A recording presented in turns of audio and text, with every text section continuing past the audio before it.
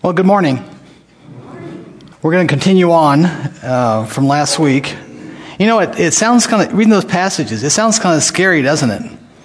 Well, at least that's the way it appears to me. So hopefully we're going to change that opinion, if you had that opinion. If you didn't have that opinion, right on. But if you have that opinion, it's not to be a scary deal. It's going to be a wonderful time. And I'm a little bit disturbed that translation has the tribunal of God. That's almost the whole reason I'm up here today. It's not a tribunal. It's a reward ceremony. So let me find the translator, and I don't know what I could do to him, but don't translate it that way. It's not good. Okay, and I'll try to show you why. It's just not my opinion. Okay, so this is part 2. So let's look at the outline. And actually, there's just some fantastic verses coming up. We're on verse 10 right now. And there's just some fantastic verses coming up. And Mike gets to do a good part of those fantastic verses. He gets to do verse 14, which is coming up. Actually, next week he'll be doing a Resurrection Sunday message. But there's a fantastic verse 14, which says, "For the love of Christ controls us." And it goes on. And then he gets to do another cool verse down in verse 17, which is, we are now a new creation in Christ. Just a fantastic, we talk about that verse so much. I'm going to talk about it today as well. That verse is used so much here at Holly Hills. It's just and we are a new creation in Christ, and that's wonderful. So he gets coming attractions. We're going to have some really cool stuff to talk about. Okay, so here's my picture from our brother Hal from back in 2004. So last week we talked about the fall. This is major judgments in Scripture. The fall and the cross as judgments. So this week we're going to go back over the judgments again just briefly to kind of put this so-called judgment, the Bema, in context. So the next judgment on this chart is the tribulation. That's certainly a judgment, a 7-year judgment. Right after the rapture occurs this event I want to talk about today, the Bema, the judgment seat of Christ, or the reward seat of Christ, which is even better. And then there's the judgment of the nations. And then at the end of the millennial kingdom, into the 1,000 years, there's a great white throne judgment. And then there's other things to happen after that. The ones that are in red are the ones we talked about this week and last. But the three that I want to kind of contrast here are the judgment, the Bema, the judgment of the nations, and the great white throne. And the reason for doing that is because many people, even entire denominations, will take those three judgments, the judgment seat of Christ, the nations, and the great white throne, and will teach them, or they will make you think they are all talking about the same event, and they're not. So let's just look at this chart. This contrasts the judgment of the nations and the great white throne judgment. So the time period, so the timing of this. When does the judgment of the nations happen? Well, if you look in Matthew 25, in those verses, you'll see that it's right after the tribulation and the 7-year period and the second advent of Christ. And Christ is going to talk about what's going to happen during that judgment of the nations. Then you look in Revelation 20 there for the great white throne judgment, and you're going to see this judgment is immediately after the 1,000 years. So they're quite a bit different time periods. One's on earth and one's in heaven. The nation is on earth. The judge of the great white throne is in heaven. One is about living nations on the earth that made it through the tribulation period. Some are believers, some are not. We'll see.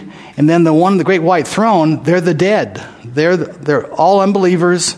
They're the dead from all ages, and they're resurrected for judgment. So just stop for a minute here. That doesn't sound like anything to do with believers, right? I mean, they're the dead, they're the unbelievers from all ages, so why would you want to go there and make that for believers? But some do. Okay, the basis of the judgment, the one for the nations is acceptance or rejection of Christ. The one for the great white throne, they've already rejected Christ, and the Lord's going to show them. He's going to read them through the books, and he's going to show them that they have rejected Christ, and he's going to show that they're not accepting Christ prevents them from entering heaven. So here's the kind of the basis in more detail. So in the nations, we have believers and unbelievers. The believers are those ones that, there's a statement that says, to the extent there in Matthew 25, to the extent that you did this to one of these brothers of mine, you did it to me. It talks about giving them comfort, water, serving them, whatever. And it's talking about, he looks back over the tribulation period and say, these brothers of mine, I think it speaks of Israel. And the unbelievers are the ones that did not do things out of faith for Christ. They rejected Christ's messengers. And then on the great white throne, we have, and here's where the books are open, two kinds of books, the book of life, and the unbeliever's name are not found in the book of life as well. Then there's another book. It's a little hard to read. You have to read that section carefully, but there's a book of works, and they're judged out of the book of works. And what always astounds me is they're judged on their own merit. If anyone ever asks you to be judged on your own merit as a Christian, say, I don't want to be judged on my own merit. I want to be judged on Christ's merit. That's the only way we have any hope. And that's the only way to salvation, through Christ's merit, none of our own merit. Okay, the conditions. There's no resurrection mentioned in the nations. There is a resurrection in the great white throne. No books are mentioned in the nations.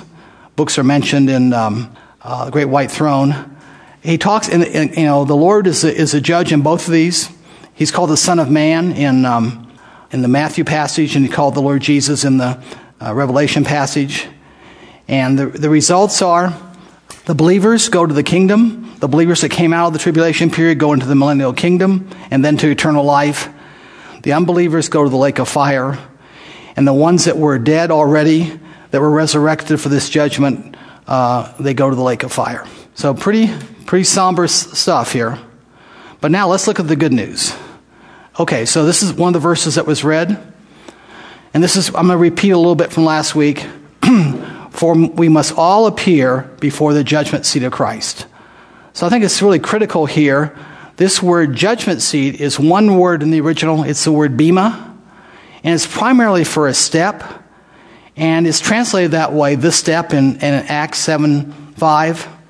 The step, but it really denotes a raised platform reached by steps.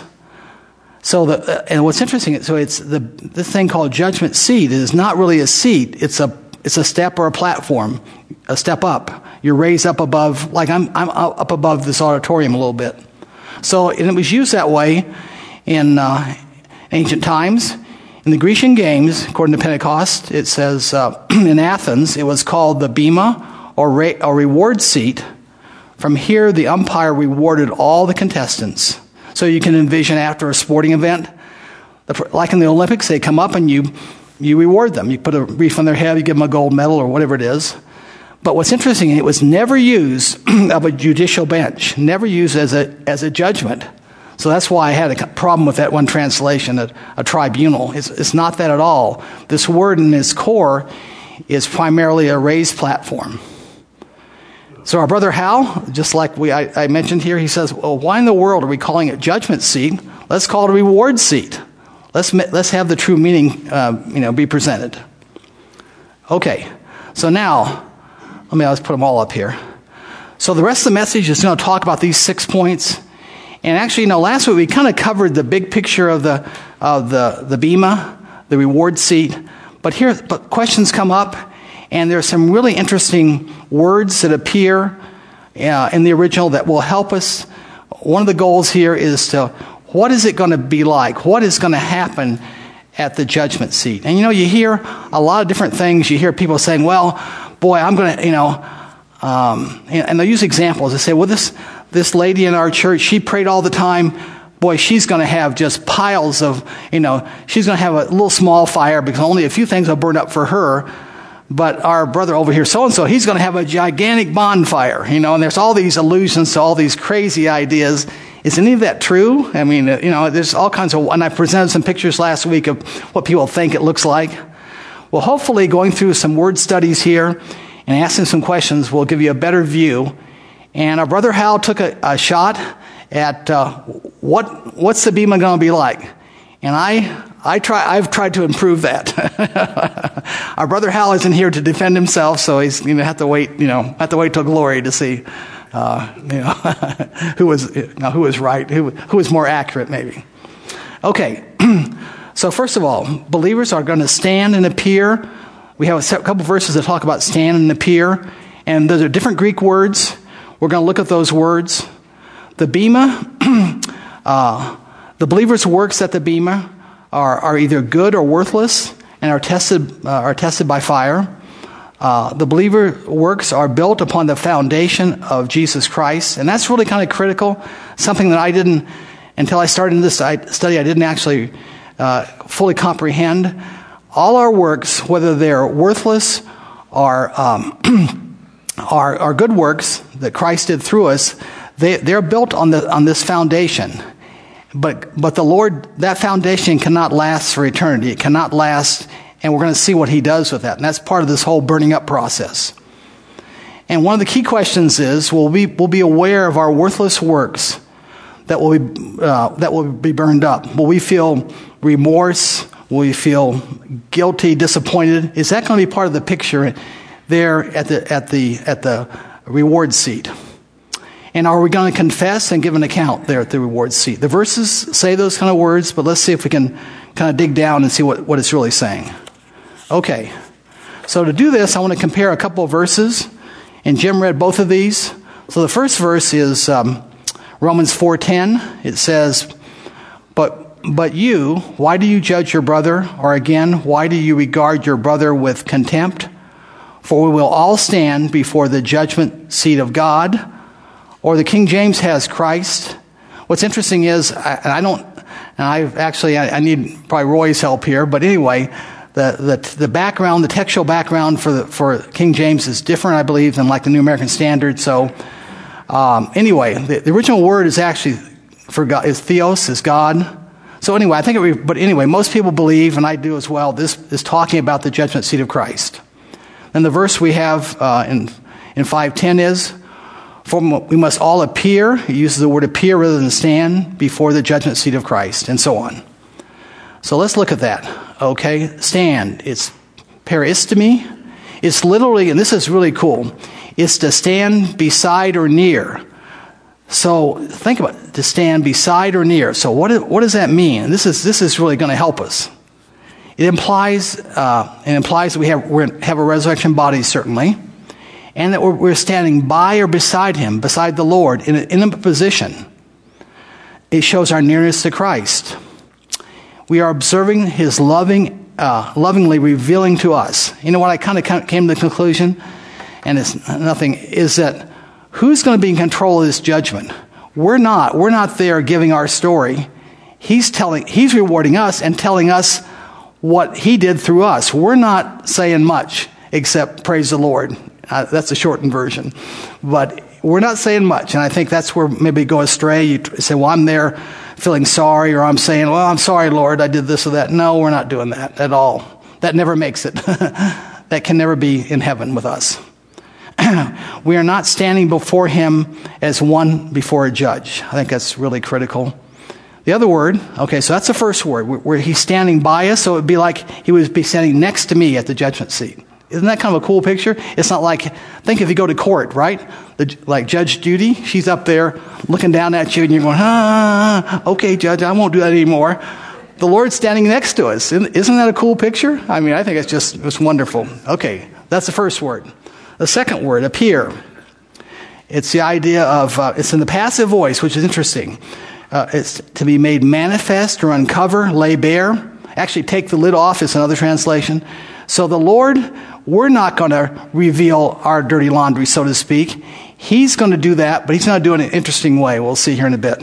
Our works will be laid open or uncovered. And because it's passive voice, it's by Christ. He's the one doing the action. It implies that we are not aware at the present time of the quality of our work.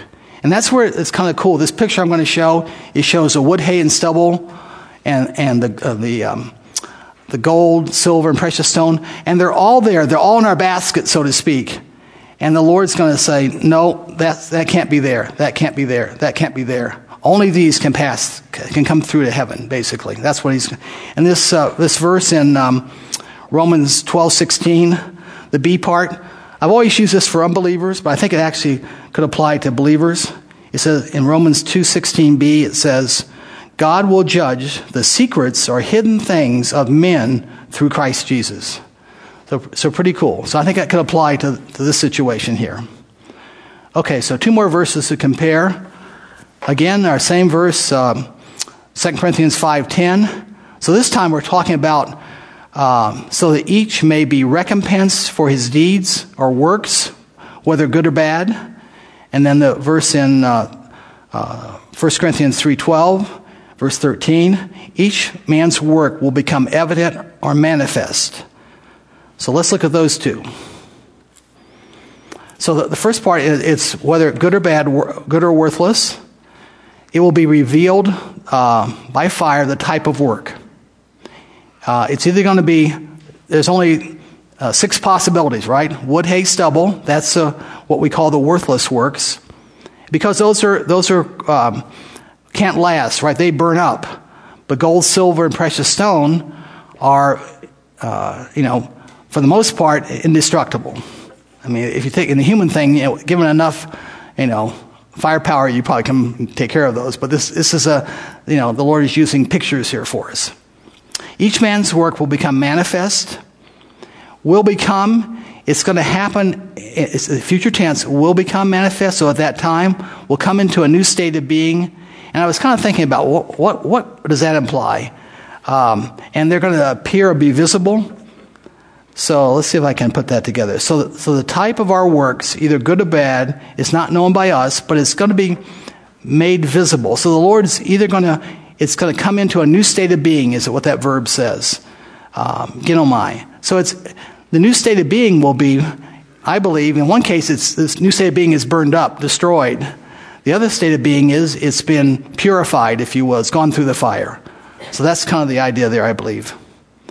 Okay. So let's just kind of review again. I think it's very worthwhile to see, well, what are good and bad works? Let's talk about that, or worthless works. So the word good is this idea of being good in character, God's character, or his constitution, or beneficial in effect. So here are some aspects of that for good works.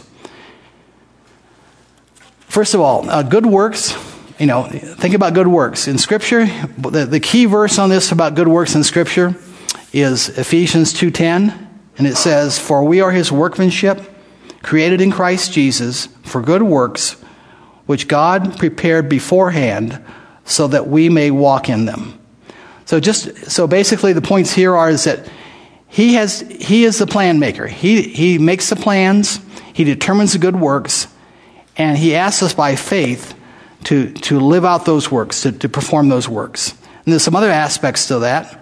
God is the one who energizes us both to will and to do his plan. And that comes out of, for it is God who is at work in us, both to will and to work for his good pleasure. He also is the one who begins a good work, and he sees it to completion. Haven't you often thought sometimes, things are going rough in your life, and you say, boy, I started off good, and then all of a sudden things kind of went bad. Or I got sick, or this happened, or that happened, or, the trials of life came. I'm never going to complete what I got started. Well, God says, no, I began a good work in you, and I'm going to complete it. And that's Philippians 1:6, a very familiar verse. So he is a planner of the works. He's going to make sure that they're executed to his desire. God's criteria for good works, it fulfills his eternal purpose. And his eternal purpose is to declare his glory, to reveal his glory, to share his glory, and then to be glorified. And what amazingly, he's glorified in our works, which are in essence his works. I mean, have you thought of the deal we get? This is the most incredible deal ever. He prepares the works, and he gives us credit and rewards us for it. It's his works that he prepared. He said, I just want you to, by faith, do those. And he's going to give us credit and reward for those works. It's pretty amazing. They're imperishable, and they're viewed in Scripture here as gold, silver, and precious stone. Okay, so On the other side, we have the bad works, and actually the idea is a sense of being worthless. Actually, one translation is good for nothing. These are good for nothing works. They're not good for anything. So here are some characteristics of those works. And the main thing about these worthless works is this first bullet point. The source is not Christ. The source is you. It's me. It's that me inside, right? Myself, the self life, the Adamic life, if you will, the sin nature. They are not out of faith. They can't please God. They don't glorify God. Only good works can glorify God. They're perishable. So, and the perishable wood, hay, stubble.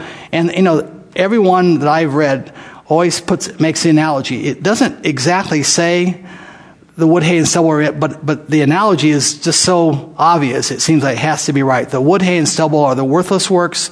The gold, silver, and precious stone are the good works. So you don't exactly see those words, but I certainly think they're there by implication. They'll be burnt. The worthless works will be burned up. Literally, it's said to be burned down, totally consumed. Okay, so with that quick review. Okay, so now let's talk about foundation. It says in 1 Corinthians 3:10, the C part, in verse 11, it says, But each man must be careful how he builds on it, the foundation, if you read the previous verse. For no man can lay a foundation other than the one which is laid, which is Jesus Christ. So that's a foundation. Okay, so here's a picture, which I borrowed from my brother Hal. He got to be pretty good with his graphics. And this is from 2004. So here he shows the six kinds of works. The foundation is Jesus Christ. And the verse says for the believer in the Lord Jesus Christ, there's no other foundation.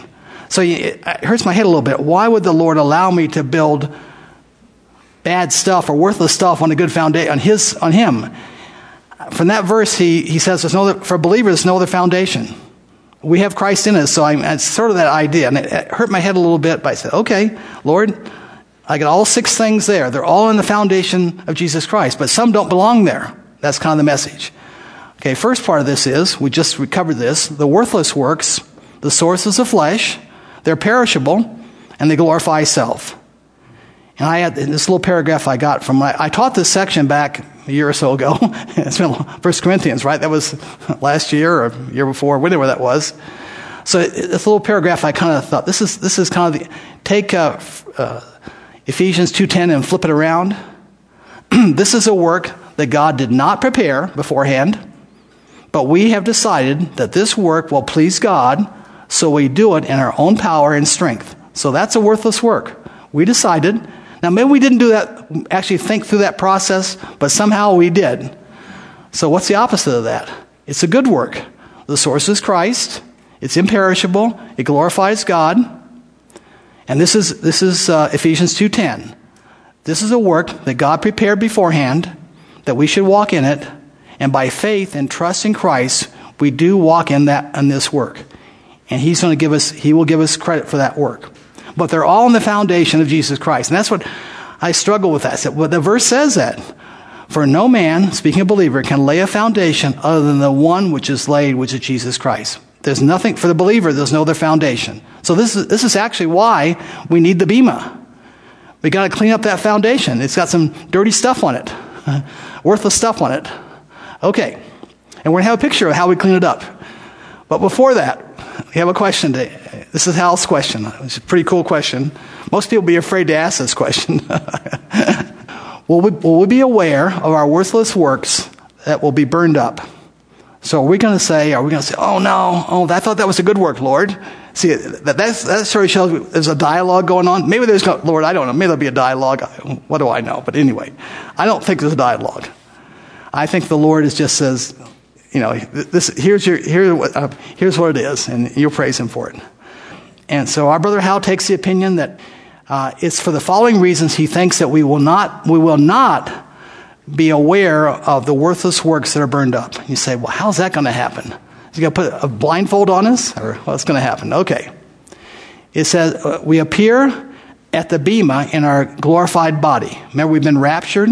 So, the timing of this, many people think that it's, and I would agree with them, it's very close after the rapture. Some even think it's in the air. I don't know. That might be a little bit much. But anyway, it's very close after the rapture.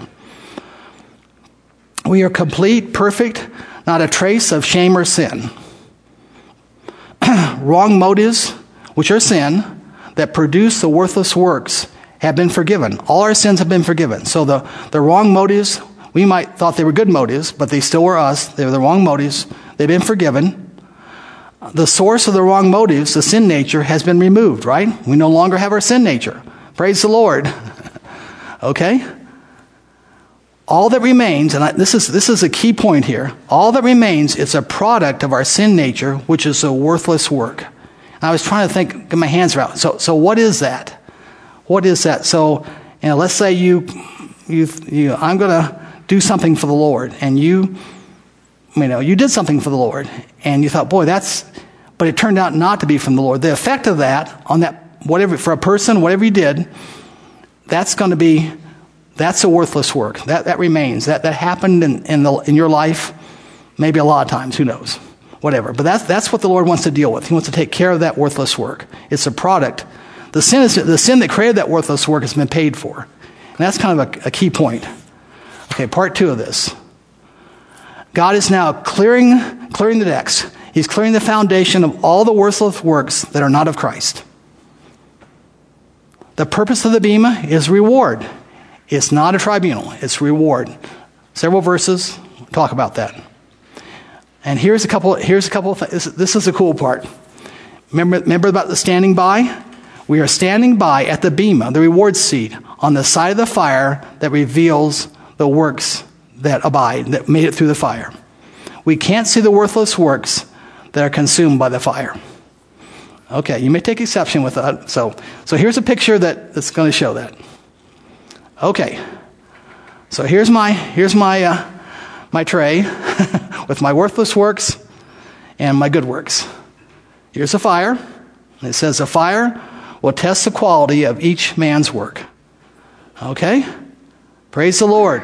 Only what makes it through the fire, right? Right on. Only the gold, silver, and precious stone.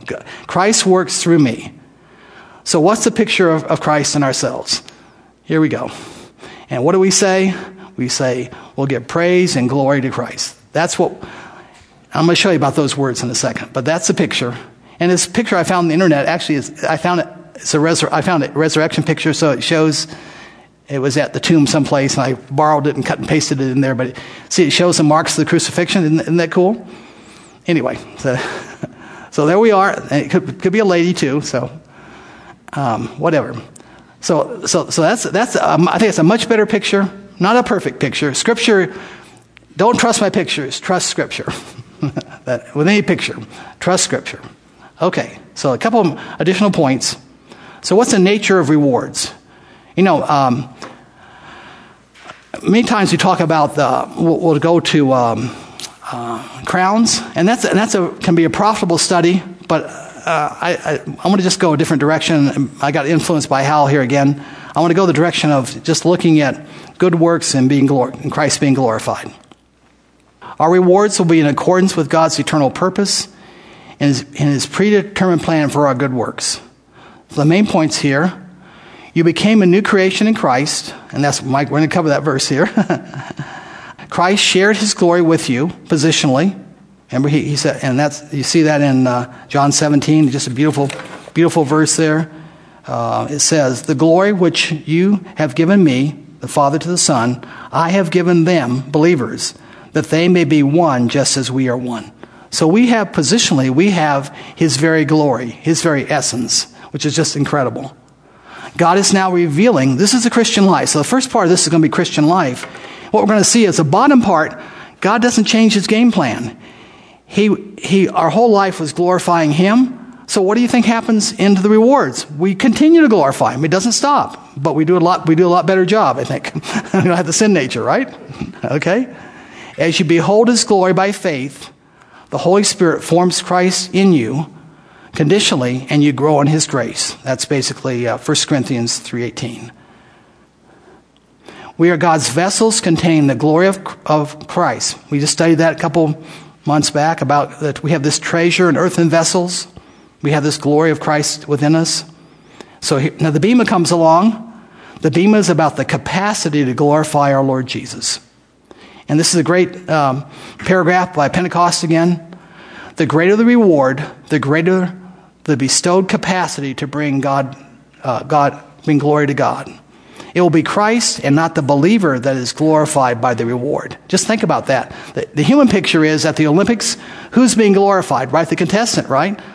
Well, not the Bema. Christ is being glorified because we did his good works and they were accomplished. And he gets the glory because how could that ever happen? How can, in human terms, you can never do that, but God can do that.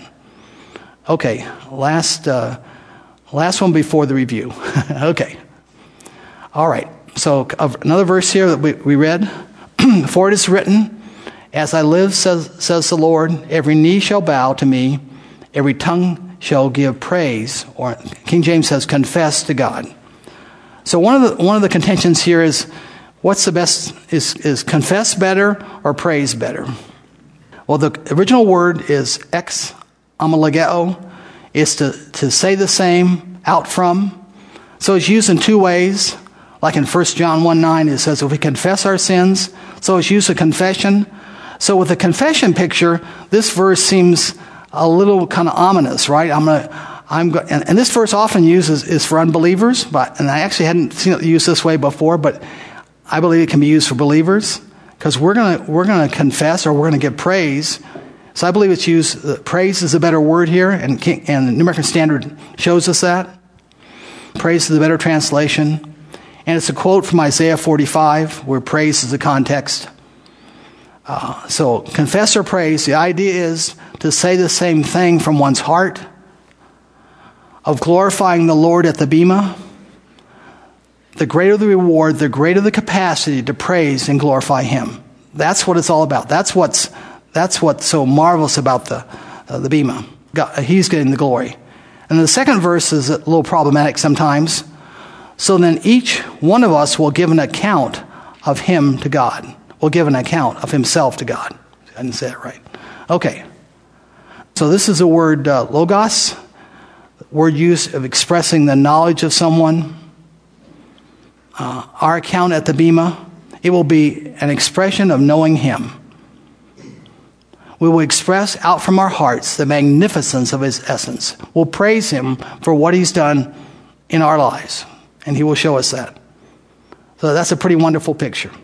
Okay, so I varied a little bit from my usual practice. I don't have my usual slide because I wanted to present this one last slide. This is the summation of the reward seat. So this is, when it happened, the time, the whole works. So let's look at this as a final thought. So the timing of the Bema is between the rapture and the second advent, and most think it's right after the rapture. It's at home in heaven.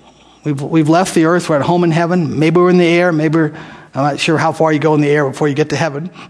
It's only church-age believers, those in Christ. Only the church-age believers are called in Christ in Scripture. We're in Christ. The basis, the purpose of the Bema is rewards. It's Bema's only, okay. It's a reward seat, not a tribunal.